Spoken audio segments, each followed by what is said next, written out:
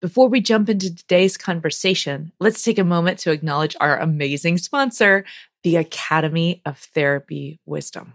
Oh my gosh, we love this platform. They're the place I go now for all my CEUs. Stay tuned for a special offer at the end of the show. Please join us for our next live online workshop, Integrating Mind and Heart, April 3rd through 6th of 2024. This is an experiential, active workshop designed to engage you in brain states that promote relational learning. If you want to get closer, say the things that usually go unspoken and trust each other and yourself to get through the hard moments. This is the workshop for you. Go to whydoesmypartner.com to learn more and register. Welcome to the Why Doesn't My Partner podcast. I'm Jules. I'm Vicky. And I'm Rebecca. We're your hosts. We're also couples therapists and messy humans bumbling through our own relationships every day. We met through our training and practice of relational life therapy. Between us, we have more than 40 years of experience holding hard relational questions with our clients. We're going to bring those questions here. And together, we're going to take a stab at answering those questions. This podcast is not a substitute for therapy. If something you hear in this episode stirs something deep within you about your relationship, reach out to a couples therapist in your area. We also love to hear your questions, so don't forget to go over to whydoesmypartner.com and leave us a question of your own. Here's today's question. Why does my partner get so emotional? Emotions are annoying. They don't serve a purpose anyway. This was me when I started therapy. Like my very first time in the therapist chair. In the therapist chair? No, like in the client chair. In the client chair. Like I was not a therapist yet. I had never been in therapy. I thought the whole thing was dumb. I was there basically out of desperation because I'd tried other things and couldn't figure out what to do to solve my problems. And I fought with my therapist for like 3 months about how stupid emotions were and stop getting me to name the damn feeling and like get away from me because emotions are stupid. And how did he convince you that you were wrong? He didn't. So what did? Science. All right, Wow, you got to take though. us there then. Yeah. I thought it was him. Oh, no. I mean, he was amazing and he never gave up on me and he didn't judge me. He was a brilliant guy. And he never convinced me that feelings were helpful. But the science totally won me over. So Antonio Damasio, for anybody who cares, wrote a beautiful book called Descartes' Error. I've heard of that. Back in 1994. Yeah. And I haven't read it. yeah, it's kind of neuroscience heavy. Okay. But he writes about neuroscience like a poet. So he says this thing, emotions. Is this your first book that you read on neuroscience? That's a really good question. Probably. I think so. All right. I think so. Okay. He said this beautiful thing, emotions are a cognition like any other cognition. They are the result of a most curious physiological arrangement that has made the brain the body's captive audience. I'm just chewing on those words. Me too. So he writes like a poet. So here's what he says. Let me break it down in English. He says, whether you like it or not, emotions are faster than thinking because I know. Sorry, guys. Watching Vicky's face. They are. Emotions, I'm right. whether you like it or not, emotions are faster than thinking. And emotions are not thinking, actually. Emotions are thinking. Emotions are dealing with a very particular problem. I have to figure out what all of this chaotic world means really fast so I can figure out what to do and how to send my body's resources places. I have to figure out, what does it mean when you said that thing and raised your eyebrow, so that I know how to respond to it. But I don't have time to think about it because that's too slow.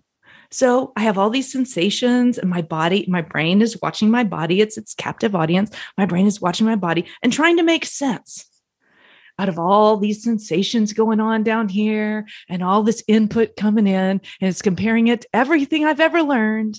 And in, about an eighth of a second or so, it goes, ta-da! meaning. And that meaning is what we like to call emotion. And it's faster than any thought will ever be. And so it doesn't matter if you like them or not, or think they're stupid or not, will run your life because they are faster. That's one point. But the other point, which is even cooler, is how important they are in everything. It turns out that there are 3 different areas in your brain: your prefrontal cortex, your right parietal lobe, and your anterior cingulate cortex. For anybody who cares, there it is, so you can look it up. Plain English. There are these 3 different places that are hubs for processing emotion. And if you lose any one of them, you lose all sorts of stuff. You lose your ability to feel alive. You lose your ability to care. You lose your ability to make decisions. There's this brilliance. Yeah, go ahead. No, I was like, that's a prefrontal cortex piece. Some of it, but not all of it. Actually, no, because if I lose my right parietal lobe, I also cannot make decisions. Want to know why? Yeah. Because that's where all the visceral sensation enters into my brain. So in my heart space and my gut brain, they all end up there. And if I lose that part of my brain, I can't make decisions anymore. Why? Because I don't know what things mean, because I lost my emotions, because emotion is meaning. I want to capture Vicki's face.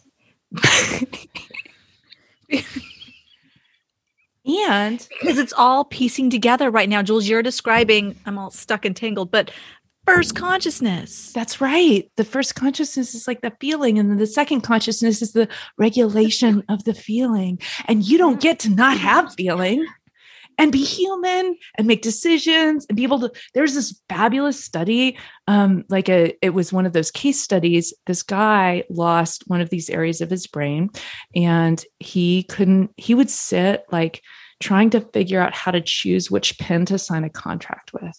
Should I choose the black pen because it matches the ink on the contract, or should I choose the blue pen because I want it to stand out more? And he would sit there for like 45 minutes trying to pick out which pen to sign with. Why?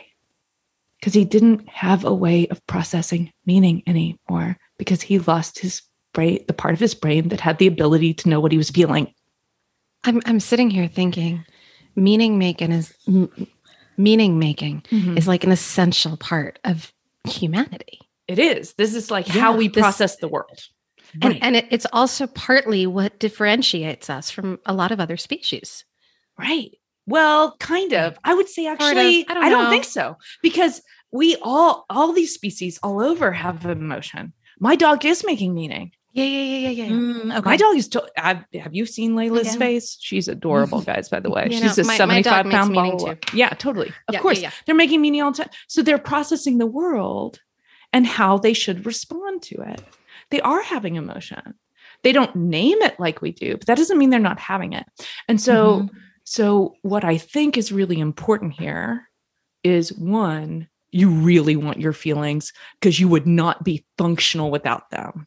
Like there was this case study in Damasio's book about a woman who lost her anterior cingulate cortex, which is like a hub of integration of emotional processing. And she was totally mobile. She could get up and stand and walk around if she wanted to. She chose not to. They had to move her and roll her so she wouldn't get bed sores. She did recover. They asked her, wasn't it painful? Why weren't you moving? And she's like, oh yeah, it was painful. I just didn't care. Give me the chills. Right? So like, if you want to care about anything, logic is not the way. Logic is very helpful in organizing how we're processing all this emotion.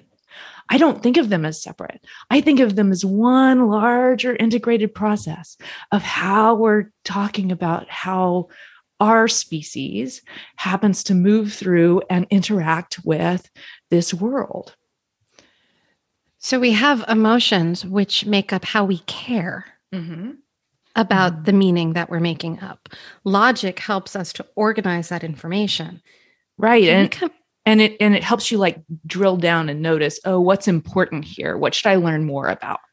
Right. So what we should learn more about is our feelings because they help us to care. And they help us to like know how to make decisions or move through the world or like where to even send the blood in your body to like, should I stand up right now? Right. But if we're talking about partnerships and relationships, so much of what we're talking about is about caring. Like, do I care about you? Do you care about me? Right. What do we care about together? Totally. And that's all emotion. That's all emotion. And just look at it from a logical standpoint. If you don't even care about caring, look at it from a logical standpoint. We would like to think, this is a Brené Brown quote. I love the way she says this. We would like to think we are thinking beings that sometimes feel. And that is not the reality. The reality is we are feeling beings that sometimes think. And I can't make your biology not be your biology. So whether you like it or not, You're a feeling. You're a feeling being. The difference is that you may be a feeling being who knows you're feeling, or you may be a feeling being who doesn't know what you're feeling. And that makes all the difference. So we're talking about consciousness. Like, yeah. So should we play the game? Oh, sure. Oh, tell me the game. What's the game? Name that feeling. Oh, we should totally play Name That Feeling. I love this game.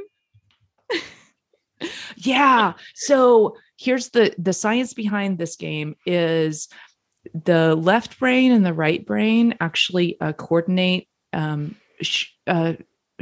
each other. They calm each other down. And so if I name a feeling on the left side, I use my language center, then it actually down regulates or calms the part of my brain that's doing the feeling, which is a little bit more on the right, but let's not get confused because actually feelings happen all over. That amazes me. Yeah. Just naming it. Yeah. Because it helps to organize it. Right. So naming feeling right now, I'm a little bit excited and relatively calm. Both are true. Okay. How can both of those be true? Well, it's totally possible are they? That's interesting. Aren't they? I don't think so. Not in my body. How can we ask somebody else if their feelings are true? I love this question. Oh. Fair. Except calm and excited are opposites. Are they? Aren't they? Not in my body. Oh, I'm so out of touch with my body that I can't speak to that part. Don't worry. Your subconscious brain is still watching your body. If you're excited, you're not calm. I don't know. I can be excited and calm at the same time. I mean, I'm not like excited. Like I can be excited about something that I'm learning and that I'm talking about and like really into something. And at the same time, like, this is like refreshing and it feels so good to take in this information. Thank you. Okay. I got there. Yeah. And this brings us to, so skill number 1 today, name your feeling.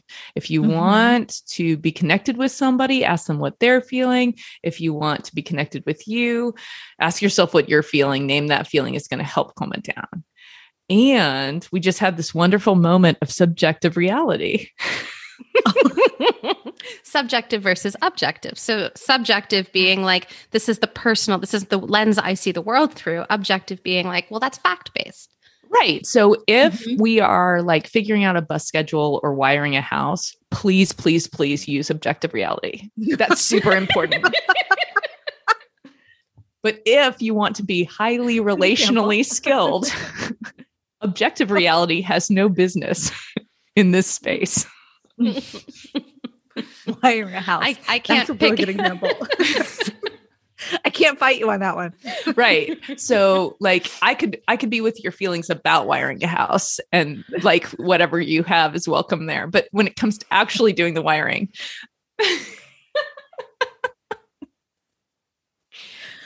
I wasn't expecting that example. That really gave me the giggles. Right.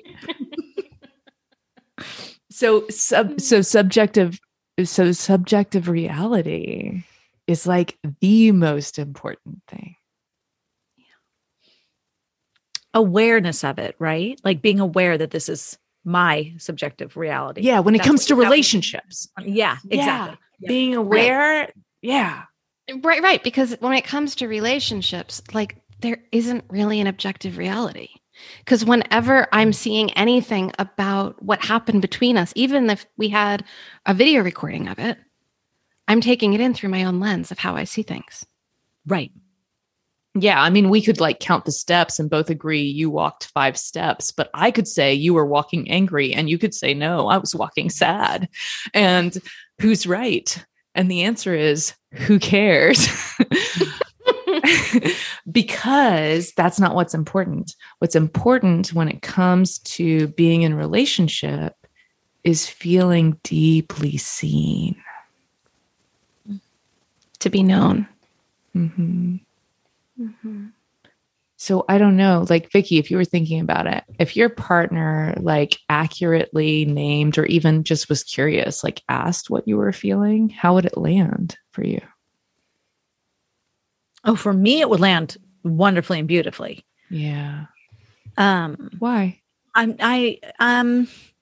Because I'm a very cognitively emotional person and I want to have that connection. Mm-hmm. And I'm actually not speaking for my husband right now because we haven't talked about this. I can tell you for some of my clients, they might feel like invaded by that. Mm-hmm. Like this is my, like this is my privacy, but like I don't want to be that vulnerable with you. And that's why I'm not talking about my husband because I haven't asked him that. Yeah. But so for me, that's not about being too vulnerable or violated. That's a wonderful connection. Yeah. And then for other people, it's so subjective. So for other people, it might feel like invasive a little bit. Mm-hmm. That's what I'm saying. Yeah. Like, so if I were to say to you, Jules, you look like you're pretty angry right now. That's a good way to piss me off. I'm like, I love or like she starts laughing though. That's a good way to show me that I'm not right.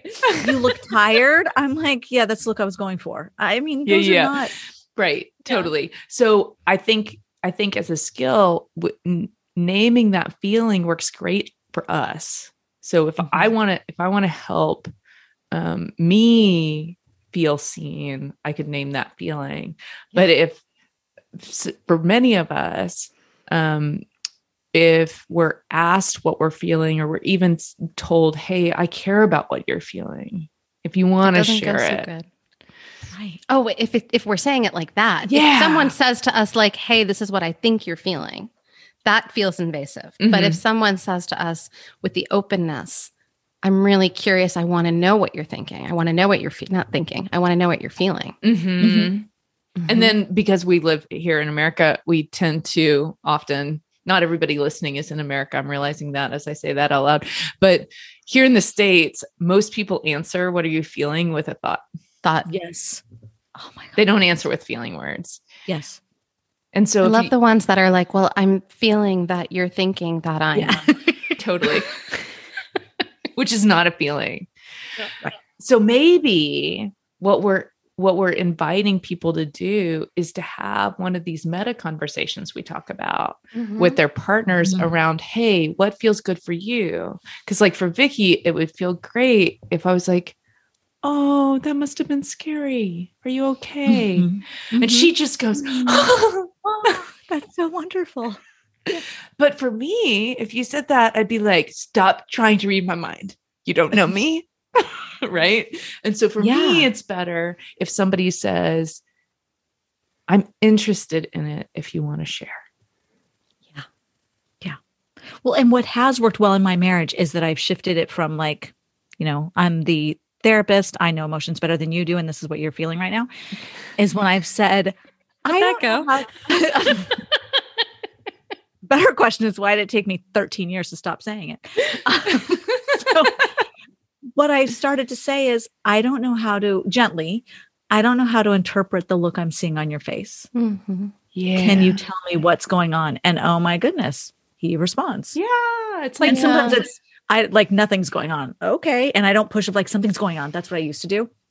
And I go, okay. And oftentimes, sometimes he will very calmly say, oh, there's nothing going on, or this is on my mind and this is on my mind. It shifted everything rather than me trying to tell him, I can see what you're feeling and I know better than you do. So stop trying to tell me I'm wrong. Mm-hmm.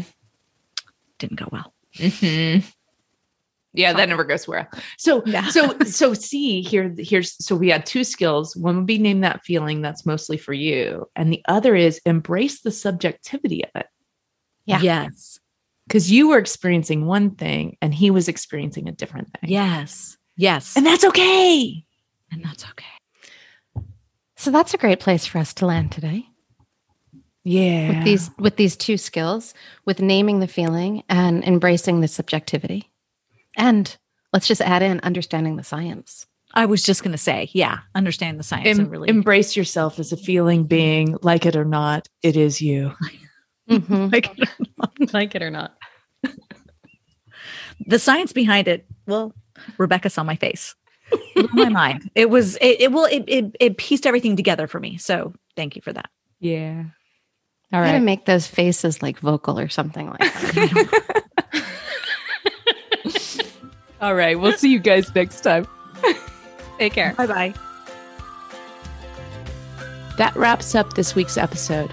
Join us again next week for another Why Does My Partner? We hope that you continue to listen wherever you get your audio and that you'll follow the show. To go deeper, join us at our boot camp. You'll find the next date at whydoesmypartner.com. Did you know you could ask us your question? Your questions are relational gold. Go to whydoesmypartner.com to either write in or record your question for a future episode.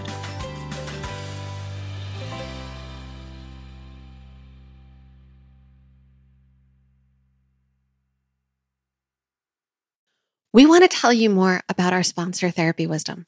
Jules is one of their amazing educators, and you can also find teachers like Janina Fisher, Bessel van der Kolk, Deidre Fay, and Akila Riley Richardson, plus a bunch of people you might not have heard of, but will definitely want to start following once you take their courses. And because you listen to us, the Therapy Wisdom team is offering a secret code to give you free access to one of my 1-hour Wise Conversations. Use the code WDMP at checkout. If you're a licensed therapist, coach, healer, or someone who's invested in doing the deep work of personal healing and want to learn about topics like neurobiology, supporting trauma healing, incorporating intersectionality and somatic work, then this is the place for you. Discover some of the most heart-led and quality courses available in a community of people who are invested in spiritual growth, equity, inclusion, and developing expert-level clinical skill. Visit therapywisdom.com or click the link in the show notes and use the WDMP discount code. Thanks, Therapy Wisdom. We love you.